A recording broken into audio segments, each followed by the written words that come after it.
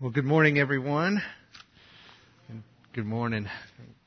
Chuck and Carla, so great to see you guys and your family. We're thankful that you're here with us. This morning, we're going to finish up looking at the last of the I am statements. I hope you've enjoyed our series this summer as we've looked at these statements together. I know that for me, it's just been a huge blessing to recognize who Jesus is as He reveals Himself to us. Next week, we're actually going to take the culmination of all these things and consider if that is who He is, then what does that mean about us? If He is the I am, then who are we in Him? And so we'll put those together, and I think that'll be great closure to considering what significance there is in those statements. The final I am statement that Jesus makes takes place in that same dialogue that we talked about last week. As I've already mentioned, this conversation between Jesus and His disciples is significant because these are His final words in those last moments with His disciples. You'll remember how He gathered them together, knowing that His time had come to leave this world, and it said, return to His Father, having loved His own, the Scripture says, till the very end. And as you look at these final words of Jesus in this upper room discourse, the love of Christ keeps crashing upon the disciples like waves to the ocean, from the ocean to the shore. We see the wave of the washing of the disciples' feet. The wave of the place that He will prepare by way of the cross. The wave of eternal life in the presence of God. He speaks of the wave of the Spirit of truth that abides with them and will be in them. He goes on to explain how that Spirit of truth will be a helper, a teacher, a source of eternal life. Wave upon wave of Christ's love is revealed in this final conversation with His disciples, as He seeks to comfort those who have found faith in Him as He loves them to the very end. He will tell them, peace I leave with you. My peace I give you, not as the world gives will I give you. Let not your hearts be troubled. Let not your heart be fearful. As we talked about last week, that statement implies a choice, doesn't it? Don't let your heart be troubled. Don't let your heart be fearful. As we said, faith is the antidote to fear. Have faith in my Father, Jesus says. Have faith also in me. He expresses His desire for the disciples to trust in Him. He says in chapter 14, verse 29, I have told you these things before they come to pass, so that when they do come to pass, you may believe. As we've said, remember that the disciples, in fact, do believe in who Jesus is.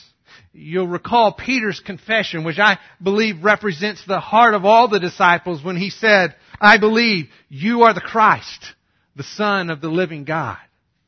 Just a couple of weeks ago, we heard Martha's confession when she said, Lord, I believe you are the Christ, the Son of God, who came into this world for us.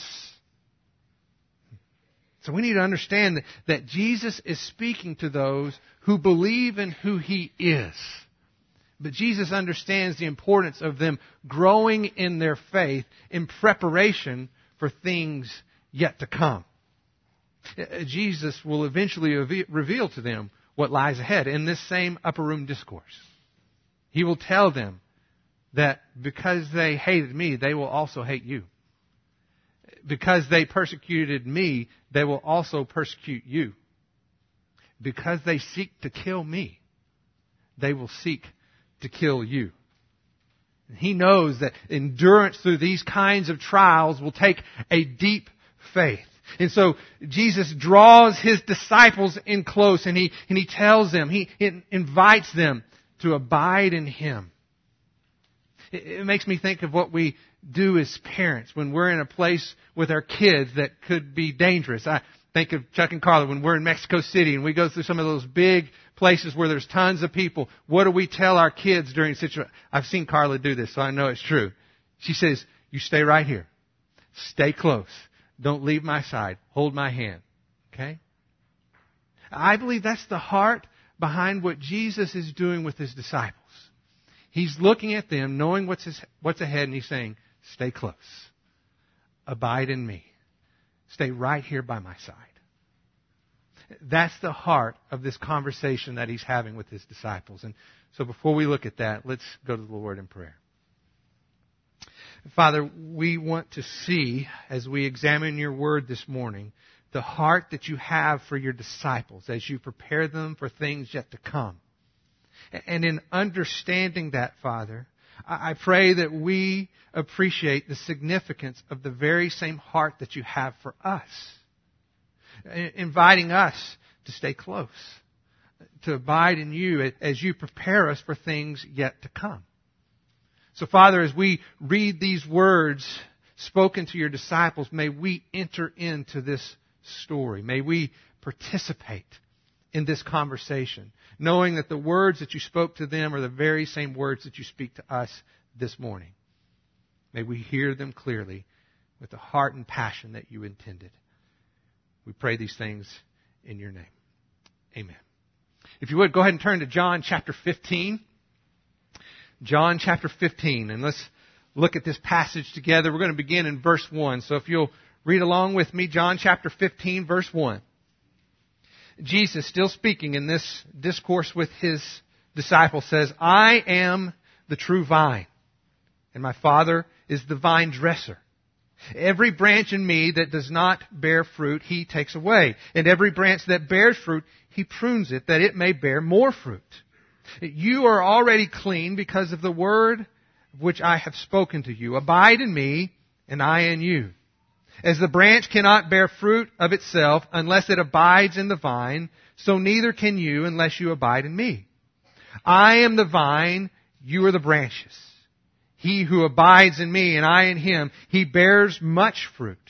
For apart from me, you can do nothing.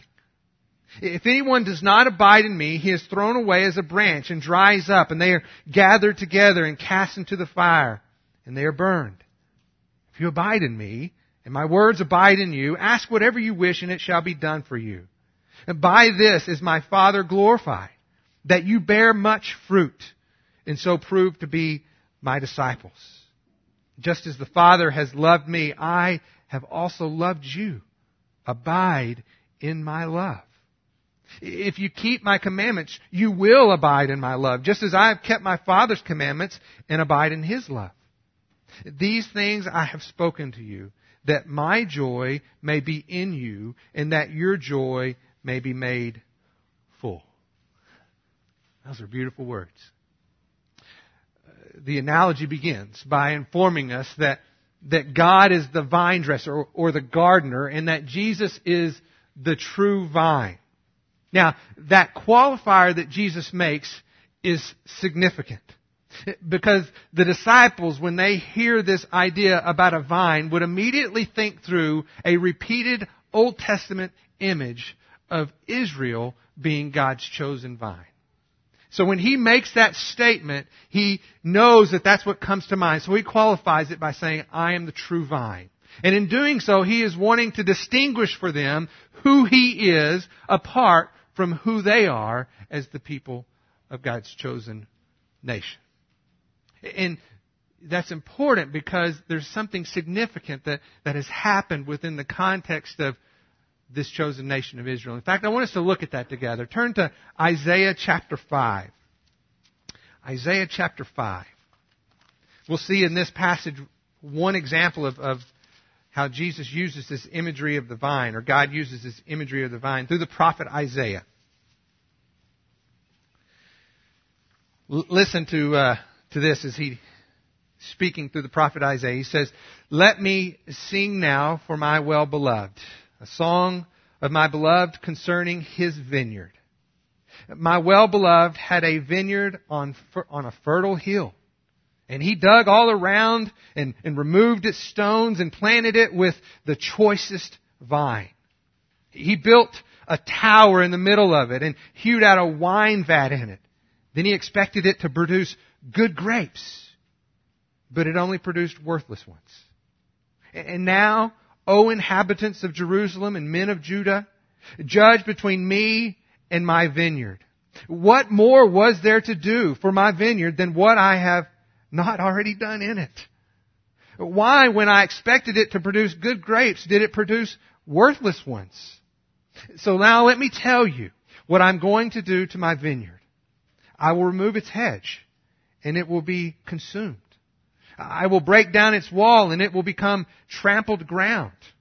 And I will lay it to waste, and it will not be pruned or hoed, but briars and thorns will come up, and I will also charge the clouds to rain no rain on it.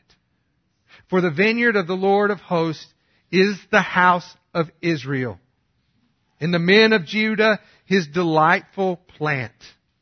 Thus he looked for justice, but behold, bloodshed, for righteousness, but behold, a cry of distress.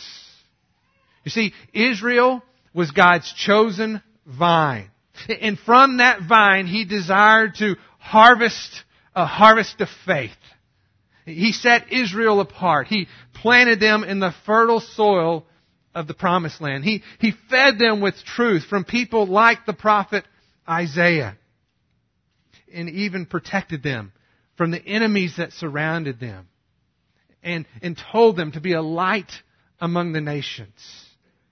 But instead of a harvest of faith, Scripture tells us that Israel only produced worthless grapes. You see, Israel failed to fulfill its mission. And now Jesus has come as a new vine, the true vine, in which a new harvest of faith would take place. Now, the vine of Israel, we need to understand, still exists, along with a number of other vines that have been propagated as well.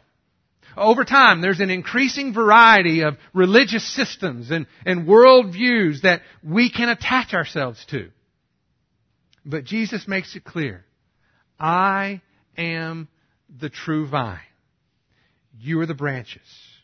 You can attach yourselves to lots of things, but Jesus says, apart from me, you can do nothing. Israel still exists, as do a number of other religious systems and worldviews. But there's only one vine that gives eternal life, and that's the true vine, Jesus Christ. He is the vine. We are the branches. And according to our passage, there are really only two kinds of branches being described by Jesus. Those that bear fruit and those that do not bear fruit. And the branches that bear fruit only do so because they abide in the vine. This seems to be important because Jesus actually repeats this statement 7 times in these 8 verses. He goes on to say it 3 more times before the end of the chapter. He says, abide in me and bear fruit. Abide in me and bear more fruit. Abide in me and bear much fruit. There's a progression there, isn't there? Bear fruit, more fruit, much fruit. It's as if the more we abide in Christ, the more fruit is produced in our life. And I believe that's true.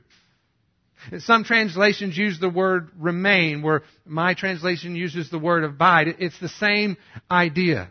Stay close. Stay connected. I think, or more literally, it means have faith. Have faith. If you ask me, I think that's the main point.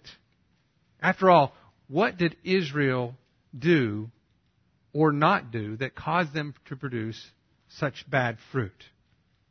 You see, they failed to produce good fruit because their heart was not faithful to God.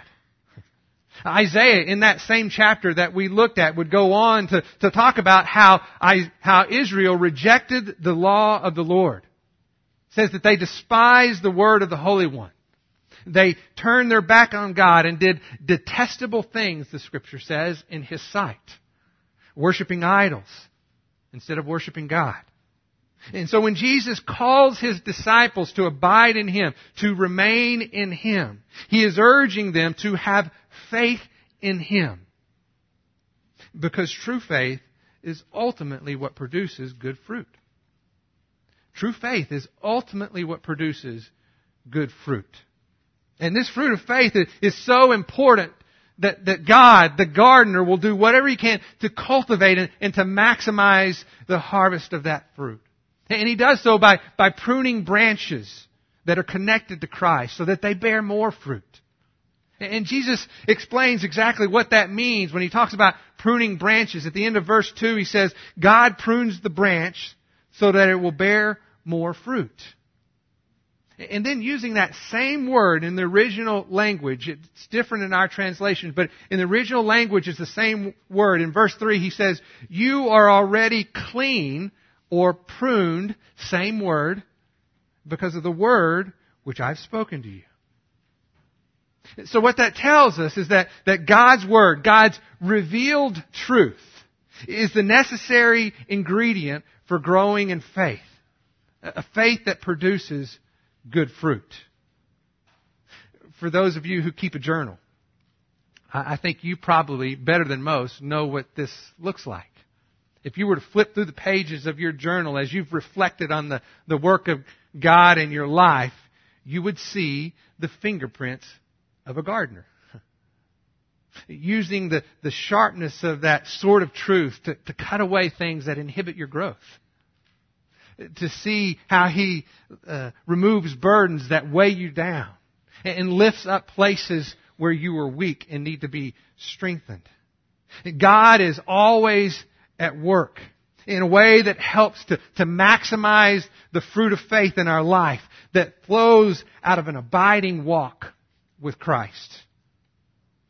Now, there's a lot of talk about fruit in this passage, isn't there? And I think it's important for us as we read through this and think about what it means to abide in Christ to understand what that fruit looks like. And I think Jesus intends for us to do that because He goes to the point of helping explain what some of these examples of fruit may be. Look at verse 7. Chapter 15 of our passage, verse 7. Jesus says, if you abide in me and my words abide in you, ask whatever you wish and it shall be done for you. So one thing that we see here again is how the Word cultivates our faith so that our life bears fruit. If you abide in me and my words abide in you, and then it's as if Jesus reaches up to that branch, picks a piece of fruit and says, like this one, ask whatever you wish and it will be done for you. You'll remember a similar statement made by Jesus in our passage last week when He said, whatever you ask in my name, I will do.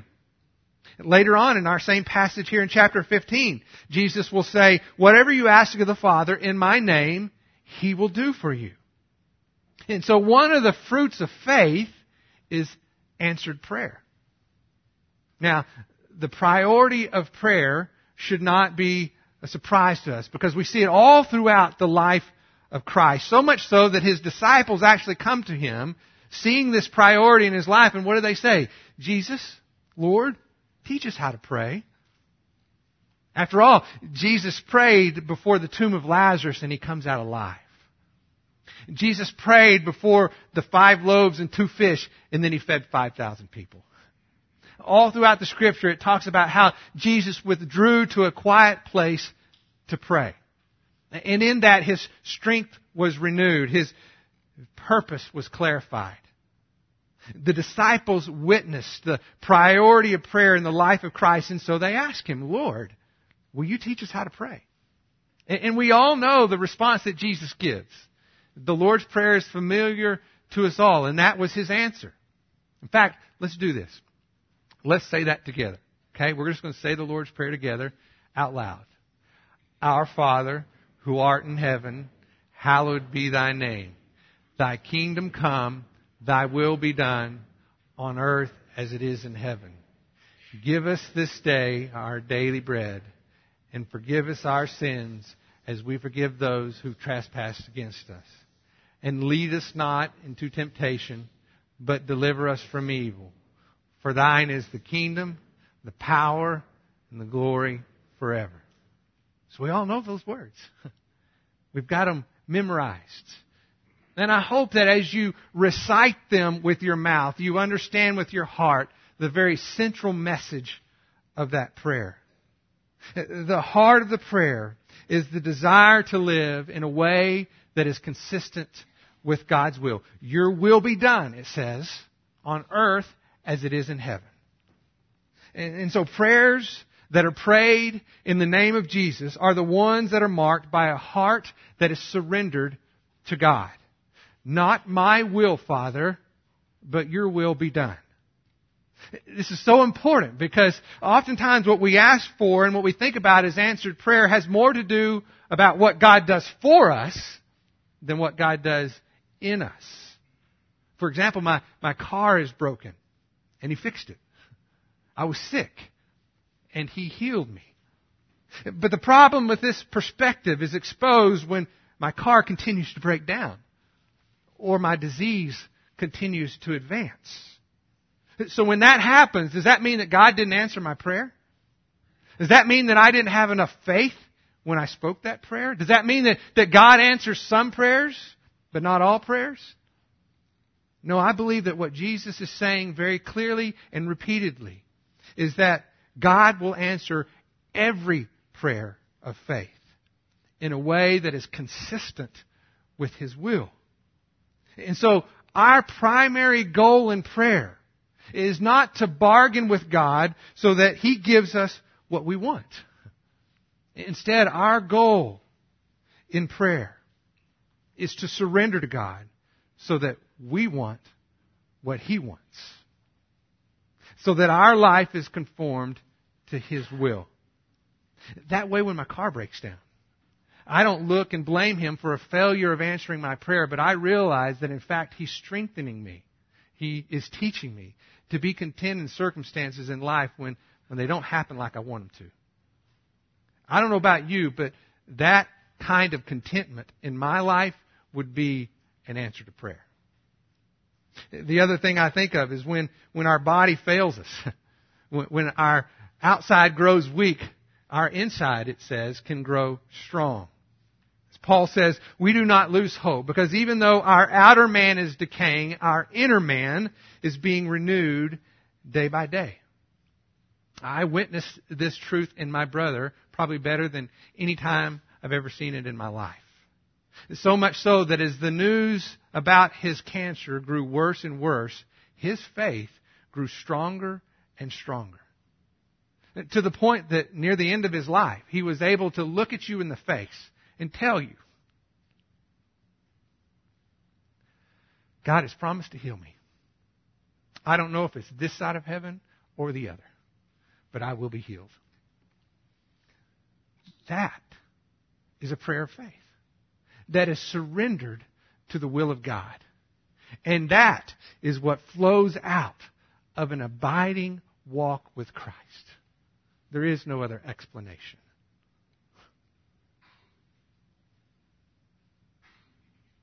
Jesus goes on as he talks about this to give another example. Look at verse 8. He says, by this my Father is glorified, that you bear much fruit and so prove to be my disciples. See, the fruit of answered prayer, by living in accordance with God's will, always yields a harvest of faith that ultimately brings glory to God. That was certainly true in the life of my brother. And I hear the same thing through the stories that are being told in the testimonies during the brown bag lunch. I hear the same things at the men's and women's retreat as people give testimonies. You've heard it on Sunday morning as they've spoken to us as a body. You read about it in the back of the bulletin in those stories of transformation. These all speak of God's faithfulness in the lives of those who have put their trust in Him.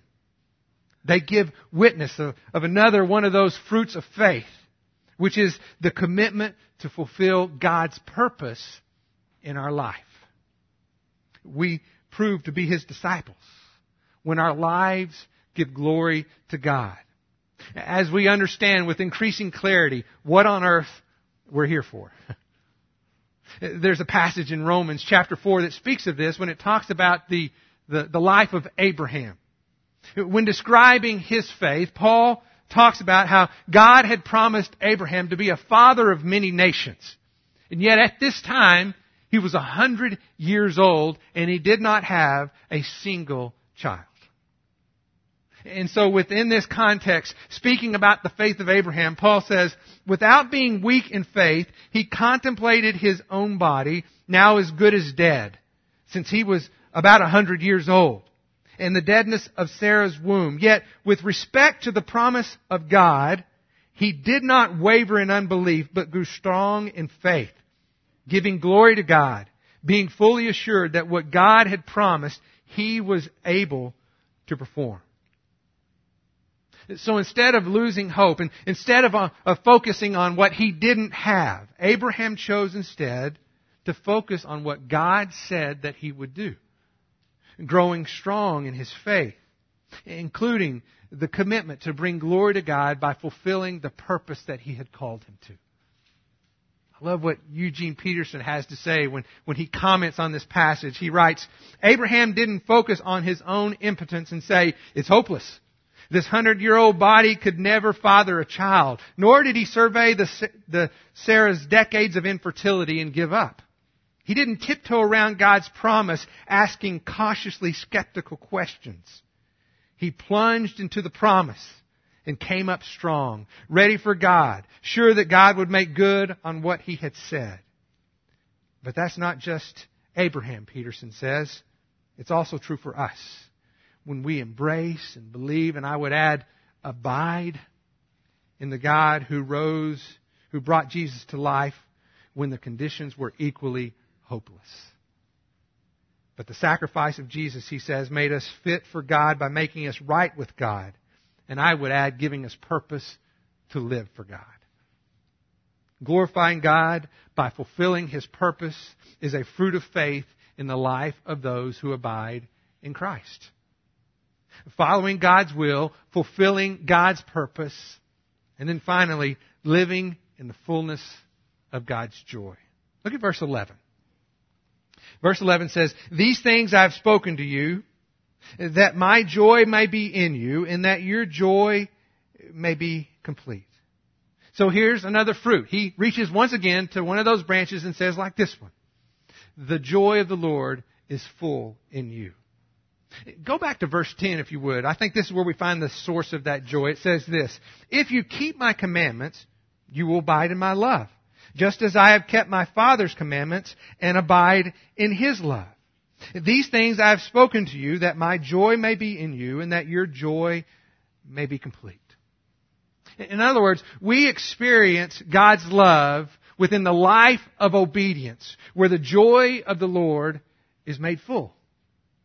Now, I realize that as I make that statement in a group this size, there are those of you who hear that and you think, I don't get that. Because very often God's commandments are seen as a burden and not a blessing. The Bible is what keeps us from doing what we want to do by insisting on the things that we ought to do. Obligation instead of privilege. But that perspective comes from something other than eyes of faith. Because John will write in his first letter, after having written this gospel, he says, for this is the love of God, that we keep his commandments. And listen to this. He says, and his commandments are not burdensome. You see, God's laws reflect God's design. And when we live within the parameters of God's design, I believe wholeheartedly that we experience the fullness of God's goodness. So, for example, if you want to have a fulfilled marriage, follow his design. If you want to live with contentment during difficult circumstances, follow his design. If you want to have purpose and meaning in life, then follow his design. The commandments of God are given to us in grace, so that when we follow his design, we experience his love and our joy is made complete. In this, we experience the reality of the words that God spoke to the prophet Jeremiah when he said, for I know the plans that I have for you. And here they are. The plans for welfare, not for calamity, to give you a future and a hope. These plans of God are revealed within the commandments of God, given to us for our benefit and not for our harm, given not as a burden but as a blessing, so that in them we can experience the joy of the Lord. It's life that is lived outside of God's design. Listen to me. It's life that is lived outside of God's design, outside of what He intended. When we do things that we think look right, things that look good in the eyes of men, those are the things that leave us empty and incomplete. Abide in me, Jesus says. And when you do, you will live a life bearing fruit as you walk in God's will, fulfill God's purpose, experience God's joy. These are the evidences of a faithful, fruit-filled life. But what about those branches that don't bear fruit? They're mentioned in this passage as well. Jesus talks about them, and biblical scholars have debated for years and years the identity of these fruitless branches. Are they Christians who've fallen away? Or does it represent those who profess to be Christians, but in the absence of faith, it only shows that they never truly believed? I've labored over this one myself, and I've come to the personal conclusion that when we encounter those who claim to be Christians, but they do not have the evidence of fruit in their life, we don't know which one it is. We don't know. Only the vine dresser knows the difference, and he is the one who will tend his garden by either disciplining those who are his or judging those who have rejected him. Now, that doesn't mean that we should be unconcerned. In fact, I think that's one of the reasons that Jesus goes to the length with which He did to describe for us the evidence of fruit in a faithful life. It's because He wants us to look for it. But when I say that, I want to urge you to be cautious so that we don't judge the heart of others from a distance. But instead, let me encourage you to engage, to understand what's on the heart of those in which you are spending time with, so that you give them an opportunity to look at Scripture with you, to talk about how they've come to those convictions. Because here's the deal. You may be able to actually lead someone to Christ if you would be willing to have that conversation. But too often, we judge from a distance and never allow that opportunity. So engage. Listen. Watch and observe what happens in their life. But all that should impact how we relate to people. Especially in our world today where, quite frankly, what it means to be a Christian means absolutely nothing. It's wise not to just take people at their word. We should examine their life. It's like John the Baptist announced when he told those people who listened to him, he said, look for fruit in keeping with repentance. People can say all they want to about having faith in God and how their life has been changed, but their actions will always expose the true condition of their heart. That's true for them, and it's true for you and I as well. A heart of faith will always produce fruit in keeping with repentance. Things like Jesus has already mentioned to us. Walking in God's will, fulfilling God's purpose, and experiencing God's joy. Jesus says, look for the fruit, both in your life and in the life of others. And what Jesus says next, I think, may be the greatest evidence of the fruit of faith of all. Okay? Look at verse 12 with me and read there. He says, this is my commandment, that you love one another just as I have loved you. Greater love has no one than this, that one day lay down his life for his friends. You are my friends, if you do what I command you. No longer do I call you slaves, for the slave does not know what his master is doing, but I have called you friends. For all things that I have heard from my Father, I have made known to you. You did not choose me, but I chose you and appointed you, that you should go and bear fruit, and that your fruit should remain, that whatever you ask of the Father in my name, He will give to you. This I command you, that you love one another. So as I read that section of our passage, I believe that the greatest evidence of a mature, faith in Christ is a self-sacrificing love. They will know you are my disciples. We know from Scripture because of what? Your love for one another, right? And here he says, love each other just as I have loved you. And then he gives them what that ultimate example looks like when he says, greater love has no one than he who lays down his life for his friends. Now, we read this and we know that Jesus has the cross in view. But he's speaking to his disciples, and this would not have been something that they would have understood at this point in time. But I think it is one of those things that Jesus speaks of when he says, there are things that I will reveal to you before they happen, so that when they do, you may believe. I think this is one of those things. The disciples knew in this moment that Jesus loved them, but they did not understand the full magnitude of his love until they saw him on the cross. Now, as we think through this, I want to encourage you to keep in mind the context. Jesus has the cross in view. He's loved his disciples to the very end. And in these final words, he's preparing them for things yet to come. Like a loving father, he's calling his disciples to draw in close, to abide in him. He speaks of the fruit, of the evidence of their faith, and the sacrifices, the evidence of their love. And then in verse 16, he reminds his disciples that they didn't choose him, that he chose them. And even more so, he appointed them with a purpose. They were called to fulfill a mission. And the fruit of their faith and the answers of their prayers would work together to accomplish God's will. You see, it's so important in this context for the disciples to understand this. And as you and I listen to it today, I think it's equally important for us as a church to recognize it as well. And here's why. Because we are not immune to failing in our mission and following in the footsteps of Israel. That's not beyond us. In fact, I wonder, as I look at the events of the world that surrounds us, and I see senseless murders, vile crimes against children, rampant immorality, natural disasters, terrorist attacks, wars, rumors of wars, I wonder if this is happening due to the failure of the mission of the church.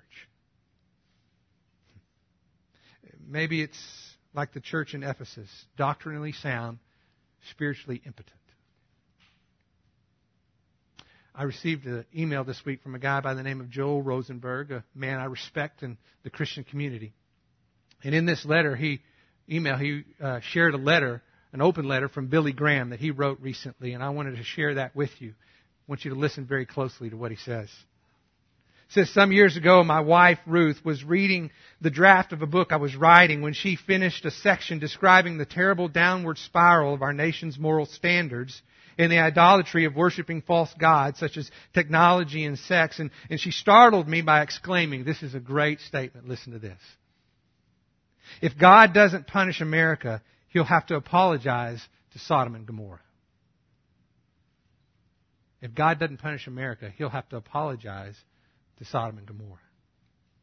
He goes on to say, she was probably thinking of a passage in Ezekiel where God tells why He brought those cities to ruin. When He says, now this was the sin of Sodom. She and her daughters were arrogant, overfed, and unconcerned. They did not help the poor and needy. They were haughty or proud and they did detestable things before me. Therefore, I did away with them, as you have seen. I wonder what Ruth, he says, I wonder what Ruth would think of America if she were alive today. In the years since she made that remark, millions of babies have been aborted, and our nation seems largely unconcerned. Self-centered indulgence, pride, and a lack of shame over sin are now emblems of the American lifestyle. Our society strives to avoid any possibility of offending anyone except God. And recent events make that explicitly true. Yet the farther we get from God, the more the world spirals out of control. Our society strives to avoid any possibility of offending anyone except God. He closes by saying, "My heart aches for America and its deceived people." The wonderful news is that our Lord is a God of mercy, and He responds to repentance. He reminds us that in Jonah's day, Nineveh was the lone world superpower, wealthy, unconcerned, self-centered. When the prophet Jonah finally traveled to Nineveh and proclaimed God's warning, people heard and they repented. I believe the same thing can happen once again, Graham says, this time in our nation. And I want you to know that I believe that is true as well. I believe there can be a spiritual revival within our nation. But listen to me. Only if the church renews and is faithful to the mission that it's been given. That's the only way. And so let me encourage you to do something this week. I want to ask each and every person to take time this week, every single day, to mark out a time where you pray. Where you pray for the church. Where you pray for this church to fulfill its mission.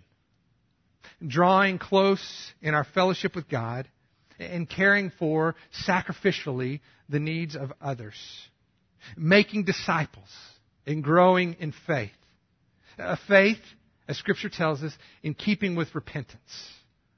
A faith that bears the fruit of those who abide in Christ, who walk in God's will, fulfilling God's purpose to the praise of God's glory until He comes again. In my opinion, that may not be too far off. Let's pray that we are prepared. Fulfill the mission that we've been called. Let's pray together. God, would make sense that we take the time even now to pray that prayer. And that prayer needs to begin with confession. That in fact we, in many ways, have failed to be the people of God that you have called us to be. We are rich in knowledge, but very often failing in the fruit that you've called us to produce. The fruit of faith in a faithful walk that abides in you. Walking in your will and fulfilling your purpose and living in accordance with things that bring you glory. And so, Father, I pray that you would renew within us individually a desire to surrender our hearts to you, to live a life that worships you in every detail. Not just what we do on Sunday morning, but when we wake up on Monday, that we begin that day as a day of worship. And the same on Tuesday and Wednesday and every single day thereafter. That our lives give glory to you. And that we speak of your goodness and your faithfulness. That we encourage others, as we have found in our own life, to bear the fruit of repentance as we come before you as our God and Savior. And Father, I pray for a revival in our nation that would influence and impact our world. That people would be drawn to you as the one true vine, the God and Savior of this world, and that we would all understand that apart from you we can do nothing. Father, this is our heart's desire, and we realize that it is only possible if we walk in the good works that you've prepared beforehand, because apart from the Spirit, we can do nothing. So may we surrender to you, follow you, be faithful to you, so that you can do your work through us as a light to the nations. May that begin in the life of the church, and specifically this church. We pray this in the name of Jesus Christ, our Savior. Amen.